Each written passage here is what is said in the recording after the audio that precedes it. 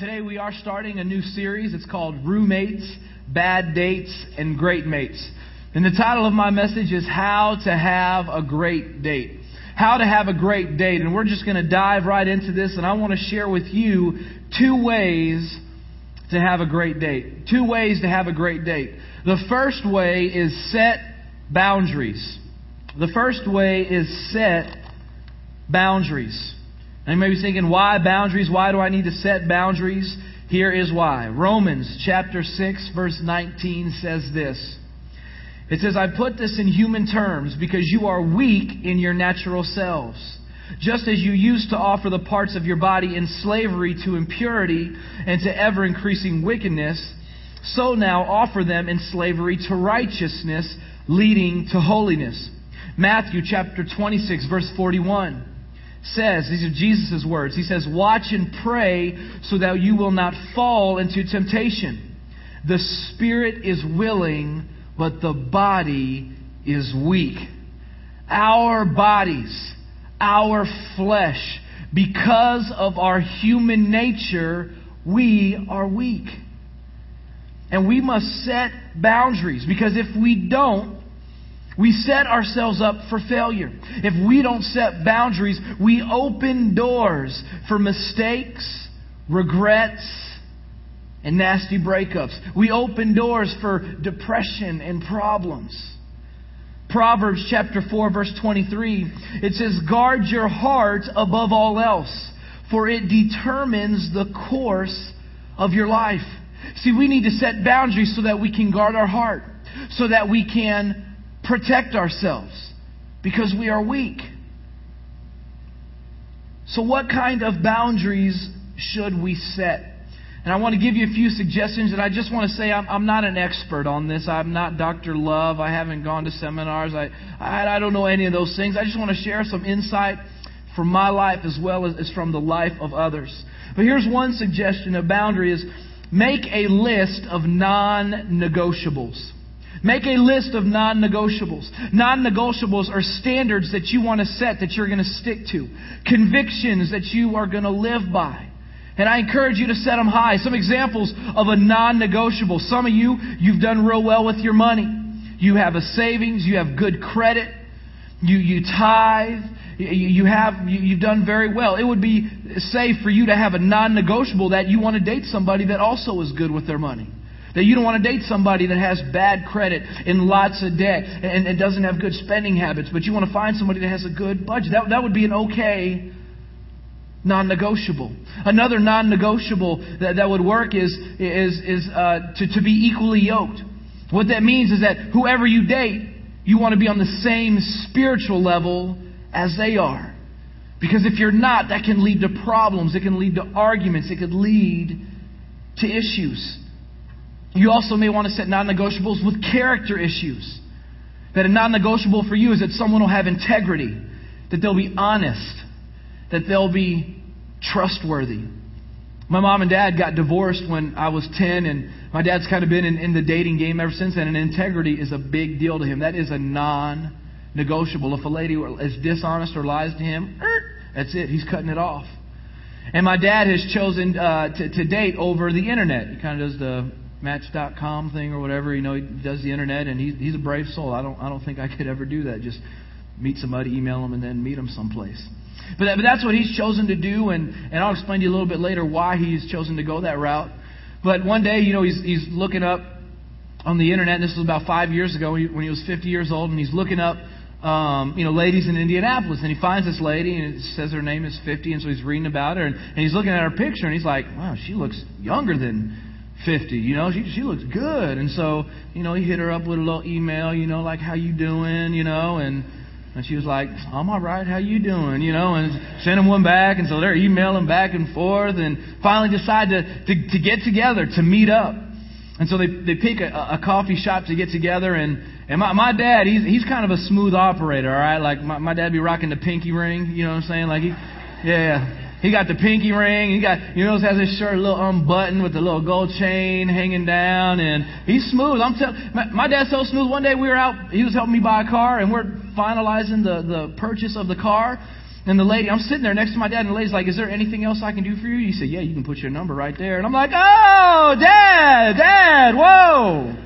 Let me go outside. This is awkward. Like, well, I'm telling you, he's smooth. He ain't got no shame in his game. And so, he got all dressed up, and he's excited about meeting this lady at Starbucks, and so he gets to Starbucks, and he's there, and there's people there, and he's looking, but he's not seeing her anywhere, and so he's looking, saw the people there. Oh, she's not here, so, maybe I'll just wait. Maybe she's running a little late. He's probably hoping, man, I hope I didn't get stood up. I was really looking forward to meet this lady.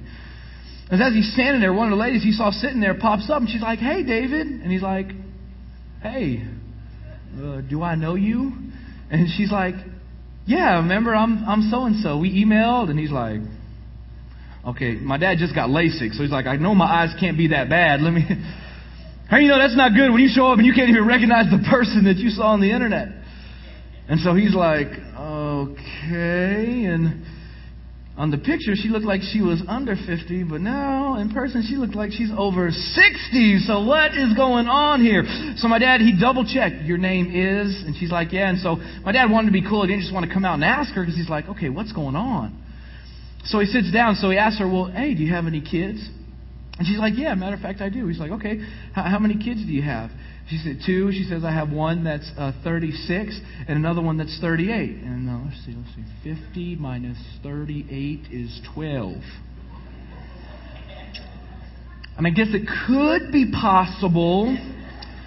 So my dad just busted it out. How old are you? And she said, well, my real age is 60, but I feel 50. She's like, so that's, and my dad's like, well, you could have put that on the description in an updated picture to help a brother out. Because you may feel 50, but you look over 60. I didn't even recognize you when we came here. And up front, that's an integrity issue. Okay, it's nice that you may feel 50, but put that in your description. I'm 60, but I'm really young at heart, and I feel like I'm 50. And update the picture, right there. He was like, this is probably not going to work. And so they did me. But integrity is a big issue. It's one of his non-negotiables. It's good to have lifestyle non-negotiables as well. And I mentioned my dad does the internet thing. And the reason he does that is because my dad was an alcoholic. And so he used to go to bars and clubs a lot. Well, now that he's, not an alcoholic anymore, one of his non-negotiables is he will not go to bars and clubs to meet girls. He won't do it. It's a non-negotiable for him because of his past. And so that's why he chooses to do it over the internet.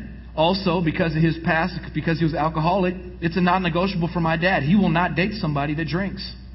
He won't do it. Even if it's just a social drinker. He will not, even if it's a little sip here and there. It's a non-negotiable for him because it was a part of his lifestyle. He used to smoke. He quit smoking over 20-something years ago.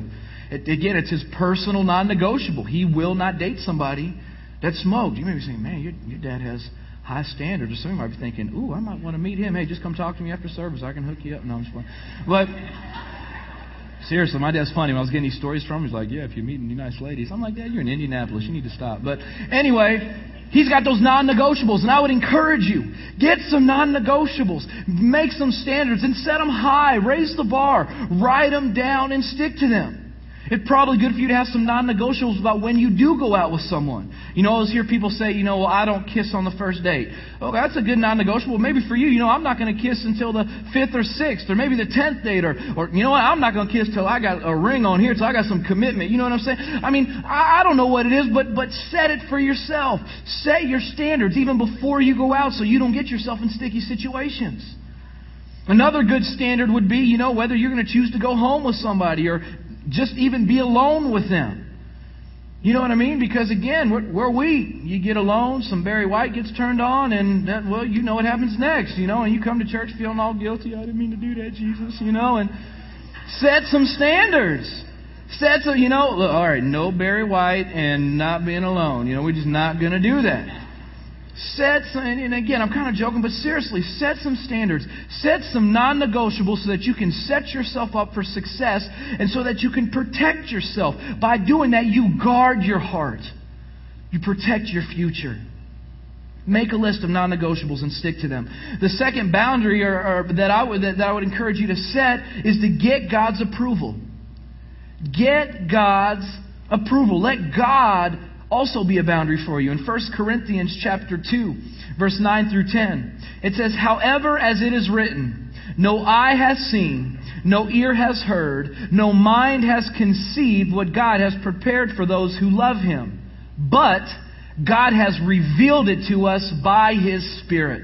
The Spirit searches all things, even the deep things of God. I believe with all of my heart, if you make God a part of the process, you make Him a part of the equation, you talk to Him, you ask for His approval, that His Spirit is either going to give you confirmation or His Spirit's going to say, stay away from them. I believe He will, because God cares about your future. He cares about your relationships. He cares about your future partner. He cares about how you're going to spend your life. He cares about you being protected. And so I believe He will give you wisdom if you ask Him for wisdom. If you ask Him about a situation, I believe His Spirit will either give you a peace to move forward, or it'll put something unsettling inside of you like, okay, I need to back away from this one. When I went to college, I had previously been in a relationship my senior year in high school for about a year and a half. And maybe a half a year before I went to college, that relationship had ended. We just kind of went different paths, and I had just given my heart to the Lord, and I was living for the Lord, and the young lady was actually kind of struggling, kind of walking away from the Lord, and so we just really split. It was kind of a nasty breakup, but just after I left for college, she wanted to get back together, and she was back in church, and she was getting her life right, and friends were calling me, telling me, yes, she is. She's living for Jesus. She's giving it her all. Her life's being changed, and again, we dated for like a year and a half. Like, it would have been very easy for me to just get right back into this relationship. I knew her parents knew me. They really liked me. They wanted us to get back together. But I decided, you know what, man, I've been through too much heartache. The last time it was just a nasty breakup. It was depressing. It was not enjoyable. And so I'm like, I need to pray about this. I need to really think through this, because I don't want to go through that again.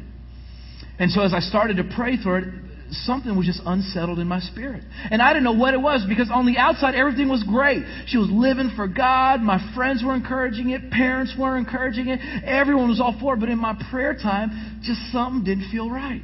Matter of fact, I had one day, I was talking to a buddy about this, close friend of mine named Jason. And we happened to be at the mall, and I value Jason's opinion. And so I was kind of talking to him about, man, everything looks great, and I want to, but something doesn't feel right when I'm praying. And so we're talking about that. And I kid you not, we're talking about this, okay? And let's say her name is Sammy, okay? We're walking, and we pass the cookie store. You guys ever seen the cookie store? You know what I'm saying? They got the cookies, and they'll have like little writing, and they'll have big cookies. So we're walking past the cookie drawer, and I kid you not, cookie store. There is a cookie, a big cookie in the shape of a heart, and it said, Chris and Sammy forever. And I'm like, dude, you see that cookie? And he looks at, I said, you think that's a sign from God? Cool. Like, what a coincidence. We're talking about this, and there it is, the cookie saying to me, Chris and Sammy forever. I'm like, dude, you think that's a sign from God? And Jason's, he's a good friend. He's like, this could be a sign from the devil. I said, oh. He said, yeah, it could be a sign from the devil. And some of y'all in here, you're kind of into the signs. You're like, that would have been it. That would have been done deal. You would have saw that cookie. You would have like, boo, boo, boo, boo, boo. It's meant to be, baby. It is God. I saw a cookie with your name and my name on it. We need to get married right now. And so Jason, being the good friend he is, he said, man, you better not make your decision off no cookie. He said, I will bust you up if you get back out here because of that cookie, right? He said, that cookie could be from the devil. So I went home and I prayed about the cookie. I did. I said, God, was that a sign? If it is, Lord, wow. But you know what? Again, I prayed. And in my spirit, I stayed unsettled. And so I said, look, I said, I can't explain it to you. I just know when I pray, I don't feel comfortable with this. And she would kind of get upset. And, I'm trying to live, and I'm like, look, I'm sorry. And come to find out, a couple weeks before I get home, while she is still pursuing me, trying to get us to go back out, she was sleeping with another guy and pregnant with his baby. Well, I was like, thank you, Jesus, that I didn't start dating her. A little bit, but I'm like, thank you, Lord, that I did a little dance thanking Jesus for that little unsettled spirit. Can you imagine what that would have felt like if I would have decided, let's go out. Let's be together. And all of a sudden, a couple months later, she's like, surprise. That would have been horrible. And so I thank God. I thank Him for His approval. I'm so glad that I handled that situation that way. And I encourage you in the same. Get God's approval. Ask Him, and I believe He'll steer you. He will lead you. He'll give you peace, or He'll, like He did with me, there'll be something unsettled. And I encourage you, listen to Him. He knows what's best. Nobody knew this. This was a last minute thing that she was with this guy and that she got pregnant. Nobody knew. None of my friends, some of my closest friends that are like, get with her, man. Nobody knew. But God knew. And He was able to protect me. So I encourage you, get God's approval. Parents and grandparents, I encourage you to set boundaries for your students. Your students right now, their hormones are just going crazy. They're going everywhere. They want boyfriends and girlfriends, and they're just like, ah! And they have that. And what you can do is you can set them up for success by setting boundaries. You can prevent some heartache, and you can prevent some pain. And I'm just going to share with you some suggestions. And again, I wish I could tell you I have these suggestions because I had these boundaries. No, I was the one that was trying to break the boundaries and break the rules. So hopefully I'll give you some insight from my mistakes. First boundary I would strongly suggest is I would encourage you to not allow your student to be with their date alone in your house. Now, I know some of you are thinking, duh. I'd encourage you even with you in the house. These students are slick. They are smart and they are quick. Basements, I don't know what it is about a basement. I don't know if it's a change of temperature. I don't know if it's because there are no windows. But a teenage young man and young woman in a basement, something's going to happen. And you think it's okay because by the time you open the door, take a few steps to finally see what's going on, it looks like they're all separated and you're like, oh, look, they're so good. Yeah, they are good. Just a second ago, they were doing everything and they split up real fast because they heard that door open. They got these ears that are like radars and sonars, that they know every creak in your house, especially the stairs. And if they're upstairs and they know you're downstairs, they know what step you're on just by the different creaks. It's like creak, creak, creak, creak. And they know they're making out, doing their thing, and their ears are like, no, no, no, no, no, no, no, no, no, no, listening for those. And as soon as they hear that creak, whoa, get off me. You go over there, I'm over here. They're like reading their Bible in the corner, and you come up there. Oh, praise Jesus.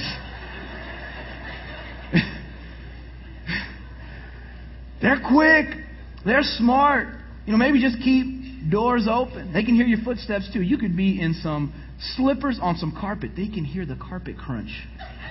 I'm telling you, when they're doing stuff wrong, their ears go on high alert. And they know they're slick. So you just, and again, I don't want you to go crazy here like, that's it, we're taking off all the doors and you're going to sit right next to me on the couch. And please don't do that because you're just going to have a rebellious child that's like, well, I'm going to go somewhere else, But just use wisdom. Set some boundaries up. Here's another boundary I'd encourage you to set. No blankets allowed. Some of you know exactly what I'm talking about. Some of you are like, no blankets? Let me explain. To a young teenage couple, a blanket is not a blanket. It's a shield. It's a cover-up. Not to cover them up because they're cold, but to cover up what they're doing underneath that blanket. That's exactly what it is. No blankets allowed. I'm telling you, in my day where I was just living wild or whatever, it was a challenge. It was like a game. I look forward to being in the same room with the parents and have a blanket.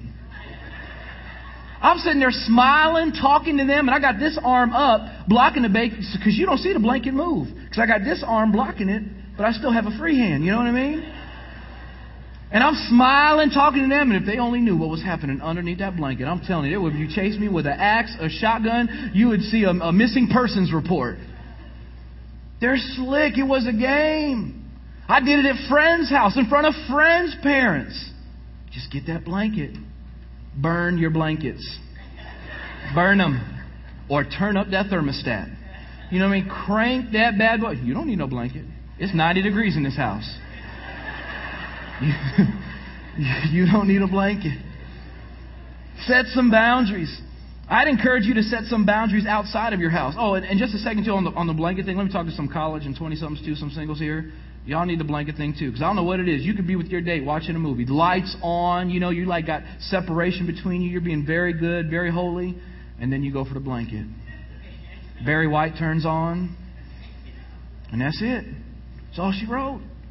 Burn the blankets. Another one I want to encourage parents, set boundaries outside of your house.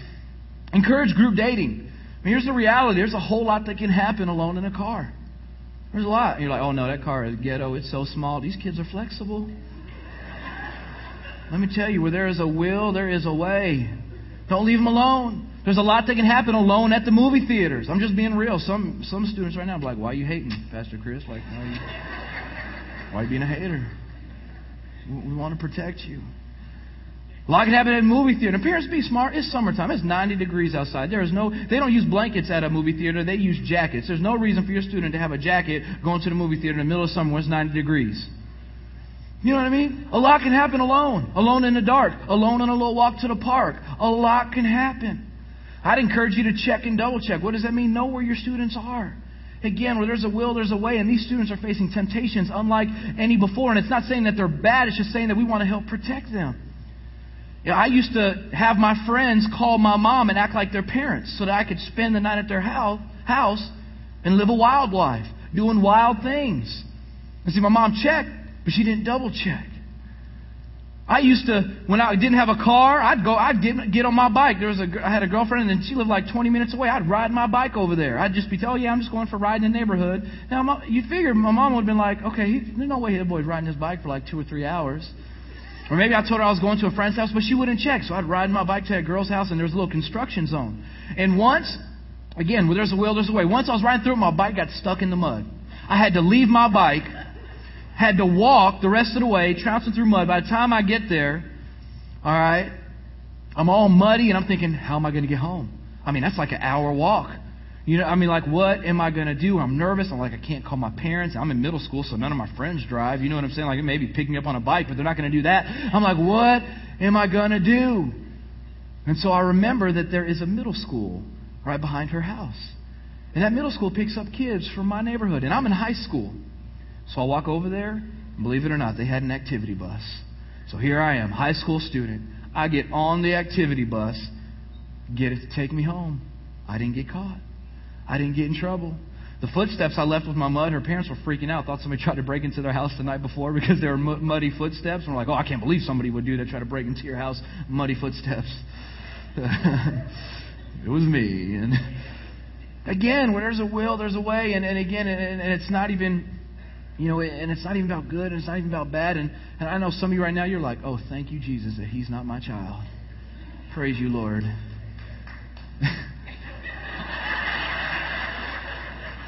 But guess what? I was hanging out with your child. I was probably influencing them. So just set some boundaries. And it's not about good kids and bad kids or good people or bad people. It's about our human nature and our flesh. We are weak. We all face temptation. And it's strong, the temptation. And so you can be the best of person, but be caught up in the wrong situation with no boundaries and do something you regret. Do something that doesn't honor God. See, boundaries help prevent fires, not put out fires. Boundaries help prevent fires, not put out fires. Boundaries help prevent heartache. They help prevent the problems. The boundaries are so important because you can stop them before they even get started. See, I didn't have a lot of boundaries, or I tried to find my way around them. And you know what? That led to a lot of bad dates, ugly breakups, and a lot of regrets. Now, I thank the Lord for His forgiveness. I thank Him for His grace, and God's done a great work in my life.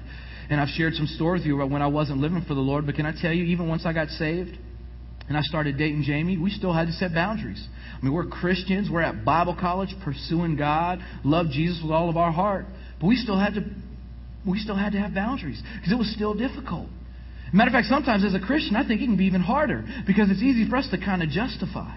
It's easy for us to look at a situation and be like, it could have been easy for me and Jamie to say, well, we're going to get married anyway. In God's eyes, we're already married, even though the law doesn't recognize that. And God knows my heart, you know what I mean? He knows my heart. And God knows I was living in some sin. You know what I'm saying? And so it's easy to justify. And so we have to protect ourselves. We have to guard our hearts. We have to set boundaries. And Jamie and I made those boundaries. We set those boundaries because we didn't want to have those moments where we constantly felt like we just felt bad for making mistakes. But the boundaries helped prevented the mistakes.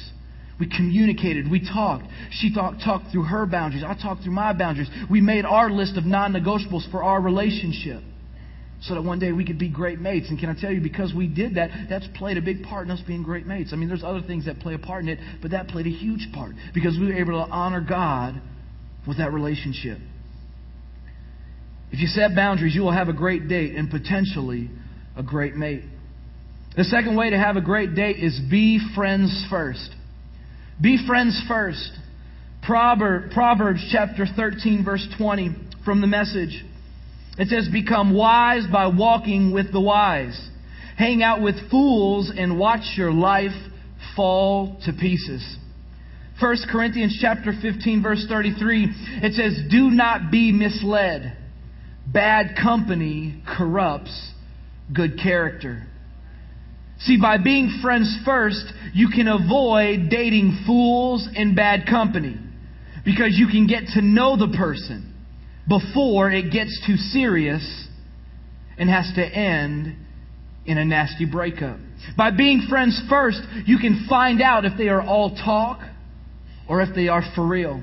By being friends first, you can build a friendship that can last instead of jumping into something, having a nasty breakup, and then hating each other.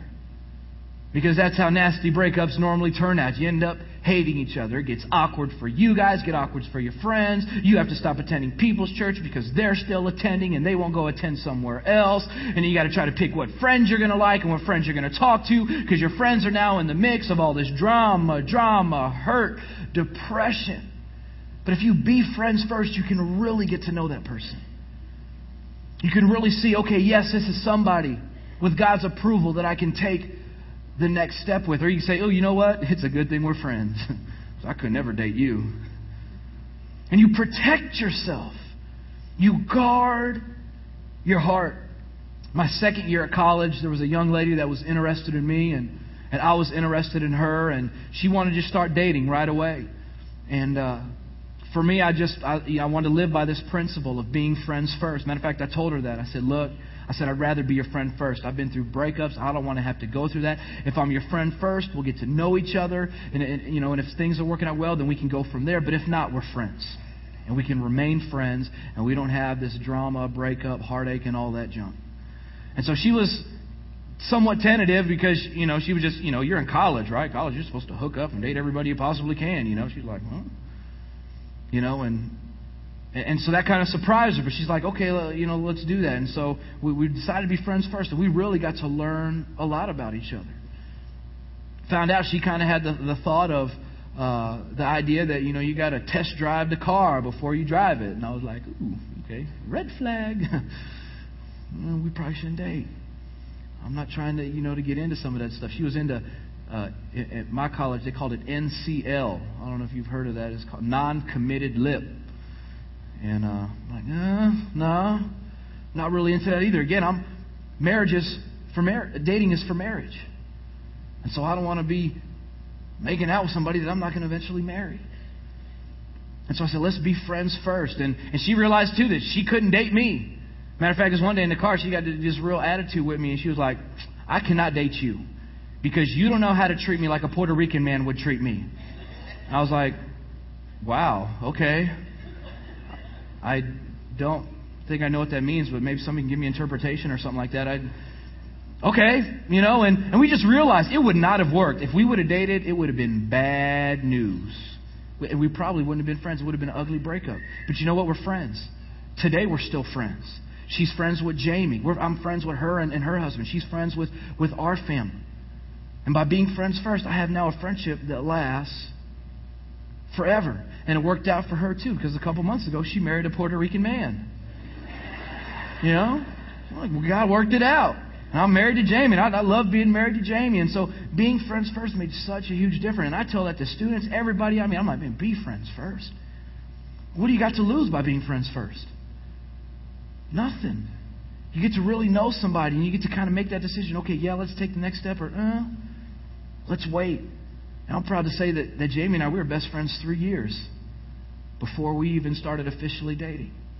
Now she's my wife. She's my best friend for life. She's a great mate. And I'm just so blessed to have her in my life. And so I'd encourage you, be friends first. Parents, grandparents, I encourage you.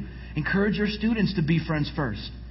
Many students are too young to get in these serious, I love you relationships. It's better for them to have lots of friends instead of lots of heartache and breakups. It'll save them some sorrow. Now, I'm not talking about being extreme. Obviously they're going to date, and you need to have your boundaries and your standards, but encourage them to be friends. I believe it'll bless them. See, I believe one of Satan's greatest tools in relationships is he wants to do all he can to get people to break up and date over and over again. Matter of fact, I see it happening in the lives of students.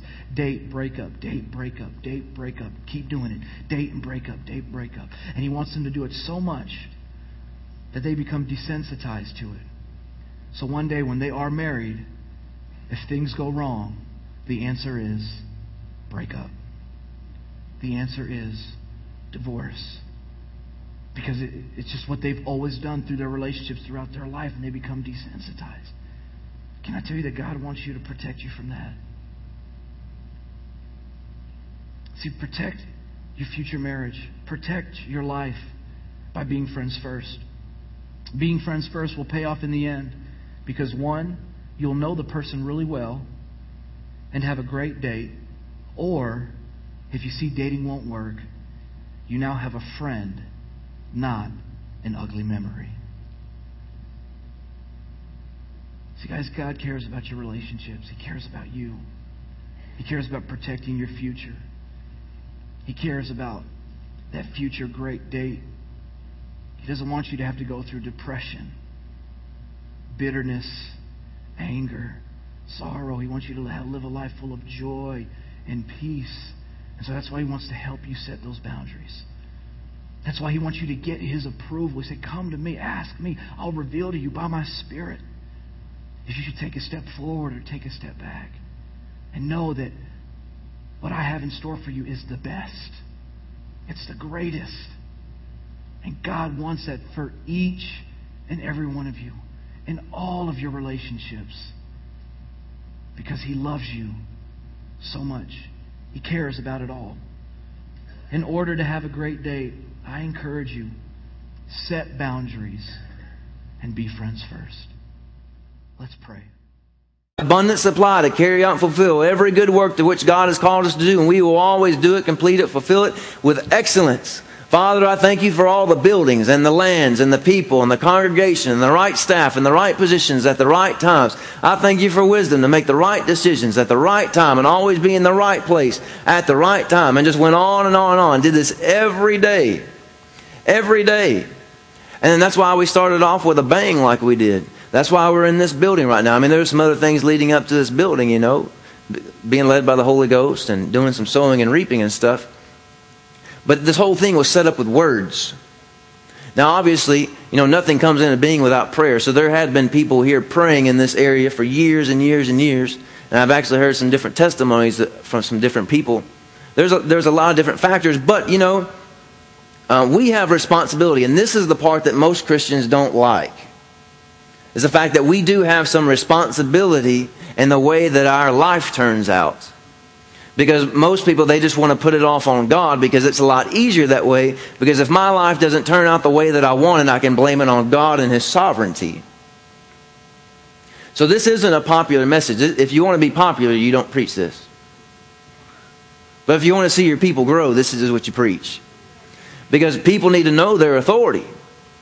Because it's ridiculous that after all the years of that Christianity has been around, that most people still don't know their identity in Christ, still don't know about the authority that they possess, and still blaming God for everything wrong that goes in their life, and then accepting responsibility for all the good things that happen in life, or just putting it all off on luck and chance. You know, Brother Hagin, he said the supernatural, the realm of the miraculous swings on two hinges. He said the first hinge is what you believe in your heart. And the second hinge is what you speak from your mouth. He said the supernatural, the realm of the miraculous, it swings on two hinges. What you speak from your mouth and what you believe in your heart. Well, how do we accept salvation? How do we get the greatest gift heaven has to offer? It's what you believe in your heart and what you confess with your mouth. Actually, go ahead and turn over there and hold your place there in Proverbs 18. Romans chapter 10. Romans chapter 10 and verse 9 and 10. That if you confess with your mouth the Lord Jesus and believe in your heart that God raised him from the dead, you will be saved. Now look at verse 10. For with the heart one believes unto righteousness, and with the mouth confession is made. Confession is made into salvation. So in other words, you can believe all you want in your heart, but until you open your mouth, nothing's going to happen. You can believe with all your heart that Jesus Christ, Lord and Savior, but if you don't open your mouth, because it says the confession, or in other words, the words spoken, the mouth opening and speaking it, that's what makes salvation unto you. That's what brings it unto you. That's what makes it manifest in your life. Well, if that's the way you receive the greatest gift, and we've talked about plenty of times how salvation is a package deal. If that's the way you got salvation, then how do you think you get healing? How do you think you see the prosperity show up? How do you think you see the peace and the joy show up? How do you think that wife will show up? I was speaking mine into existence a long time before she showed up. Actually, when I was a freshman in high school, I made out a list of things I wanted in a wife. And I started confessing those things. Even as a teenager, started confessing those things. And God exceeded those things that I wrote down. I started confessing those things. Now, I didn't confess those dogs that showed up. That was extra. And the ferrets, that was just the curse. But I was speaking these things into existence. And have I seen everything come into fruition, the things I've been confessing? No, but a lot of those things I have. And just because some of those things haven't showed up, that doesn't mean that the Word of God isn't true. Because over here in Proverbs 18, it says, a man's stomach will be satisfied from the fruit of his mouth, and from the produce of his lips he will be filled. Or in other words, you could say satisfied. He will be filled. He will be satisfied. So my question to you is, what are you speaking? What are you saying?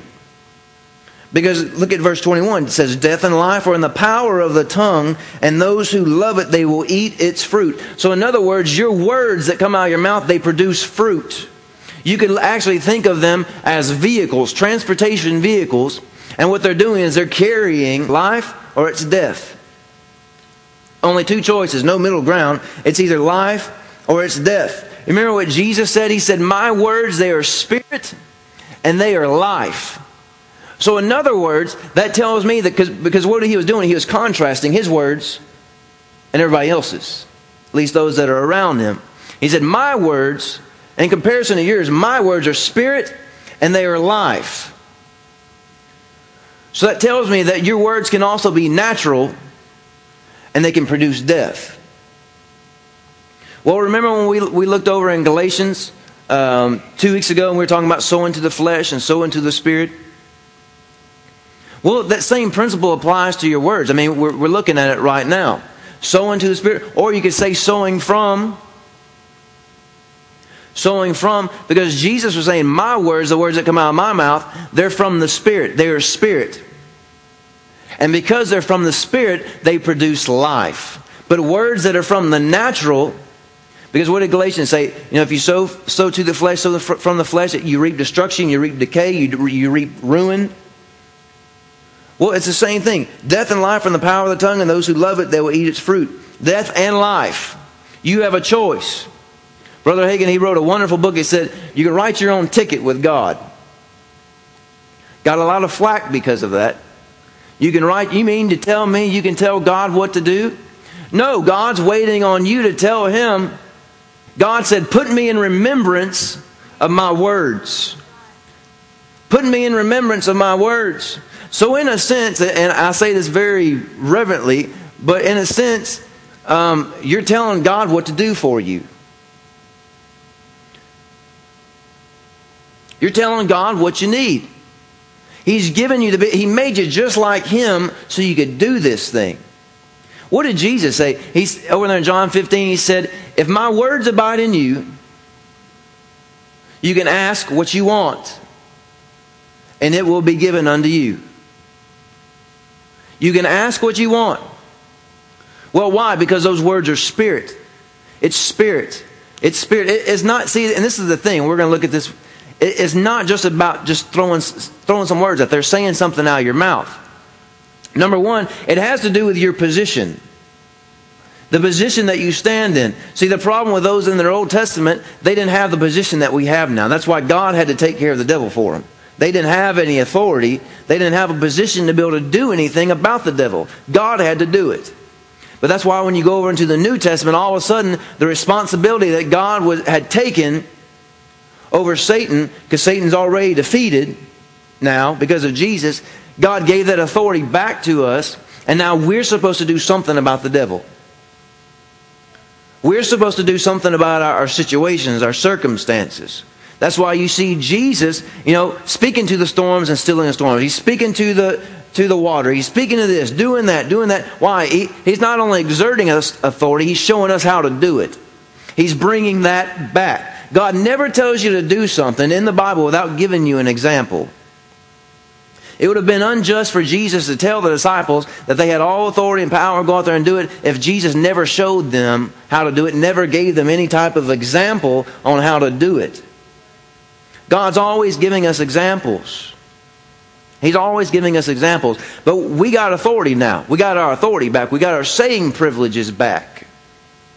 So that we can speak words from the Spirit, words that are life, words that are going to produce life for your life. That's how you're going to see your stomach satisfied and you're going to be filled. It's going to be from the fruit of your mouth, from the fruit of your lips, what you're speaking out of your mouth. And so, even though it's joking, you really don't need to be saying, my kid's a brat. My kids, they just never listen to me. I've been speaking for the last 9 months. Actually, a little bit longer than that, but especially we got on it once we found out little Jakester's coming along. We got, 3 weeks left? We've already been speaking it. Speaking over his life, the fact that he is an obedient boy. And he listens to his parents. And he sleeps on a schedule. And then when his head hits the pillow, he goes to sleep. There ain't any of this whining and crying because there ain't no whiners in my house. We don't allow that. We don't whine. We don't whine in my family. I don't like whiners.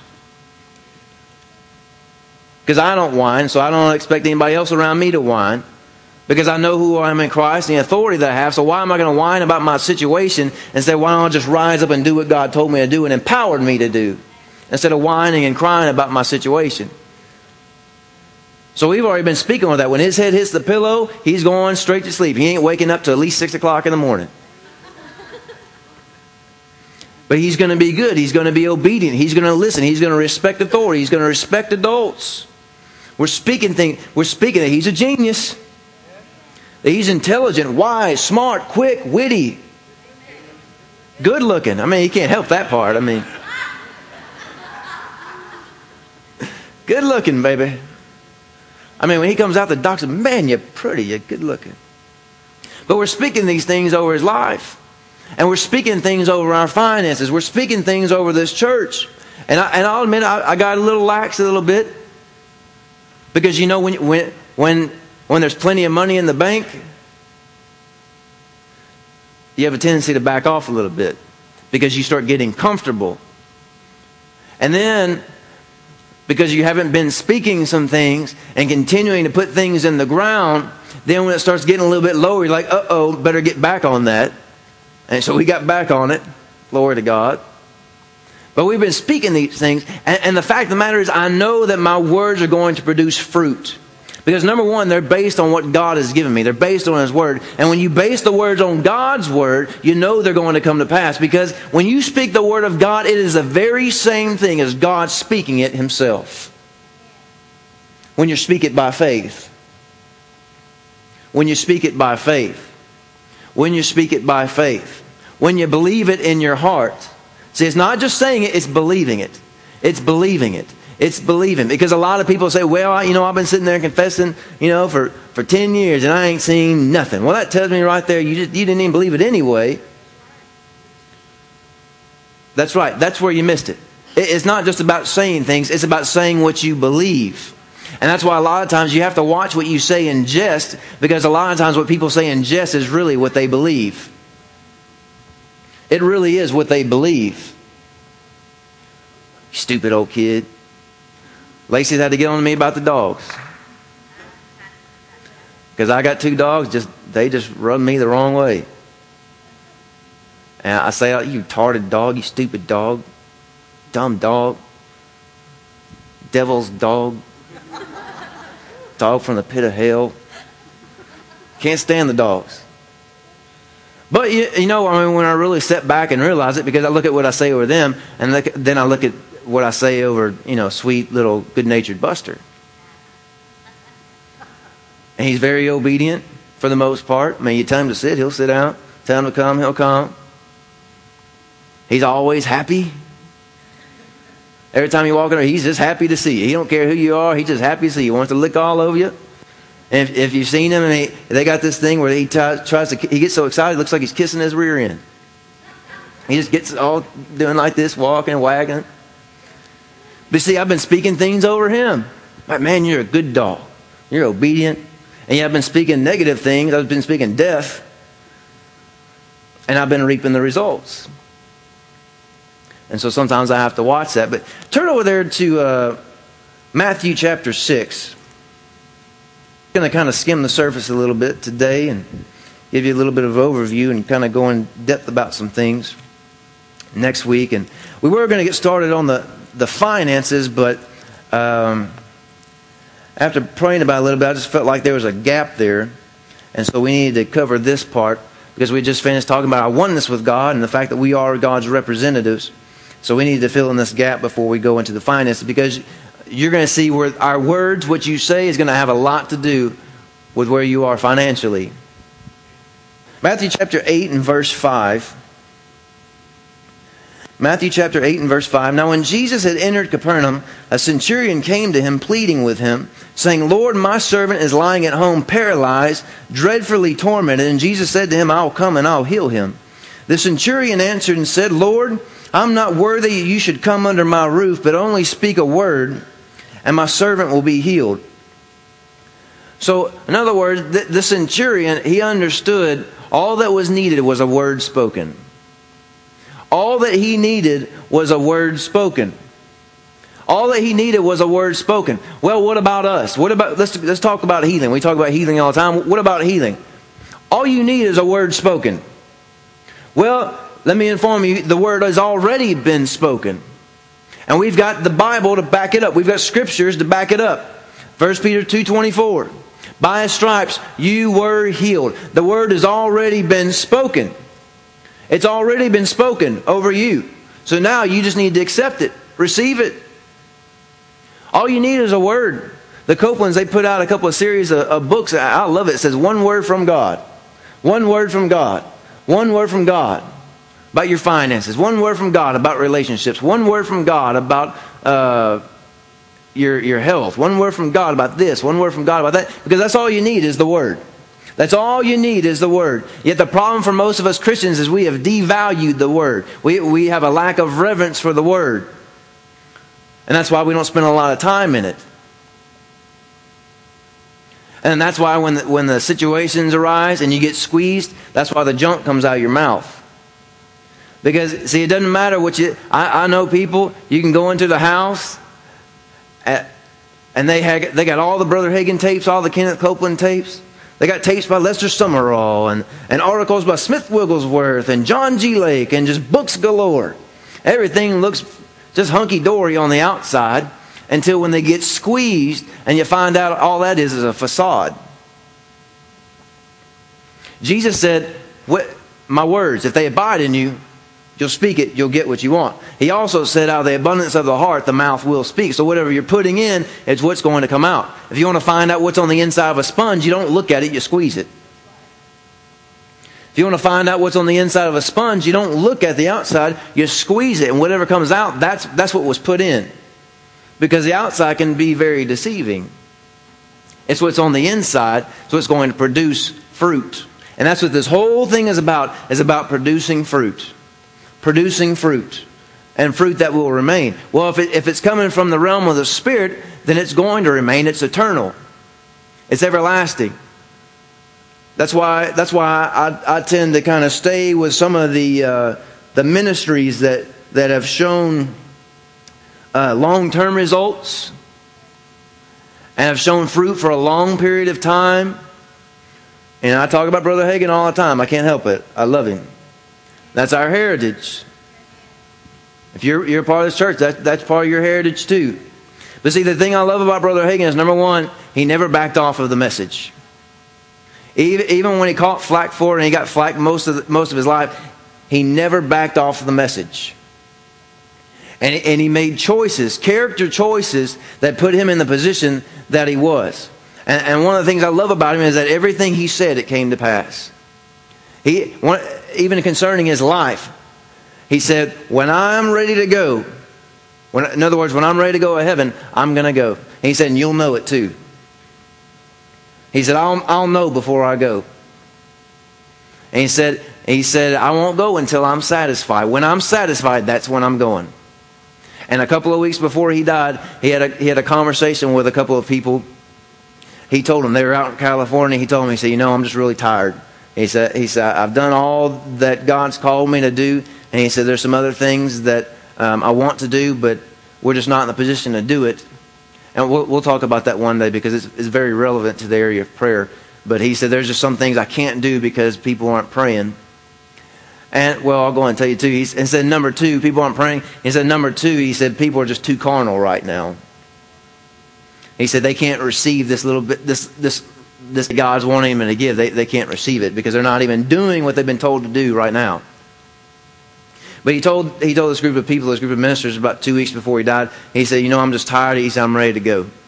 He said, I'm ready just to go on home. And he was 86 when he died. And 2 weeks later, he was sitting at home in his home with his wife and two of their friends. They were sitting there and having a little brunch. And Brother Hagin just looked up and smiled and put down his head and went on home. That's a man you can follow. Because you can't find, there ain't anybody that can sit there and make any accusation about his life or his ministry. That he did anything wrong, anything immoral, anything unethical. Nothing. And so I follow somebody like that. And other people who you can see the fruit of their ministry, the fruit of their life, the fruit of their mouth over years and years and years. And it came to pass. It came to pass. It came to pass. I don't know where we got off on that, but Verse 8, the centurion answered and said, Lord, I'm not worthy that you should come under my roof. And actually, if you go over there in Luke, I believe, it actually tells you that the centurion didn't even show up. He stayed back at home and he sent a servant. So this is even it ups the level of faith here and the character of this guy. He said, but only speak a word and my servant will be healed. And then verse 9, it goes on to explain why he's so bold and confident in this fact of just speaking the word. He said, for I am a man under authority. That's the key right there. I am a man under authority. So in other words, it's this authority, it's this position that I have that's enabling me to speak and see results. Because he says, I'm a man under authority having soldiers under me. And I say to this one, go, and he goes, and to another one, come, and he comes, and to my servant, do this, and he does it. He does it. So see, number one, it's not so much about speaking the words, because there's two things involved. Number one, it has to do with the position that you are in. Well, like we said in the Old Testament, the Israelites, they didn't have a position. Their position was under the devil's feet. But now our position is seated at the right hand of God, the devil under our feet. And so now we've got the authority. We got our authority back. We got our saying privileges back. And the centurion, he said, all you got to do is speak a word, because I understand this word business. I understand how it works. I understand how these commands work, because I'm a man under authority and I have soldiers under me. And when I say to this one, go, he goes. When I say to this one, come, he comes. When I say this one jump, he jumps. In other words, whatever I say, because of the position that I am in, because of the authority that I have, whatever I say, it goes. And then Jesus commends him. And he said, I haven't seen this great of faith anywhere, even among my crew. And you'll come to see that actually receiving by faith, in other words, just having to have the word spoken, that is the highest level of faith. That is the highest level of faith. Just speak the word only. Just speak the word only. Just speak the word only. It's the highest level. Jesus said, I haven't seen this great of faith, no, not even in Israel. But this man, because of his position, he understood this law of saying, this law of sowing words, this law of speaking. This law of speaking. And so what happened? Well, Jesus spoke the word. He said, well, that's where your faith is at. That's what I'm going to do. Go on home. Your servant's healed. And it says that his servants went on home and they found out that the servant was healed. All he needed was a word spoken from God. All that centurion needed was a word spoken from God. Because the Bible says that God's words, number one, they're life. Over there in Hebrews 4:12 it says that the Word of God is alive. That's why when you read the Bible, you can read a certain scripture, every day for 20 years and you can learn something new. Why? Because it's alive. It is alive. And the degree to which you honor it is the degree of which you're going to receive from it. I don't know why we keep getting on this honor thing. But the way that you honor is the way that you're going to receive it. If you honor this and look at this as God speaking to you, then it's going to turn more into a relationship than just you reading a book in the library or something like that. He said, speak it. Speak it. Well, that's what God did.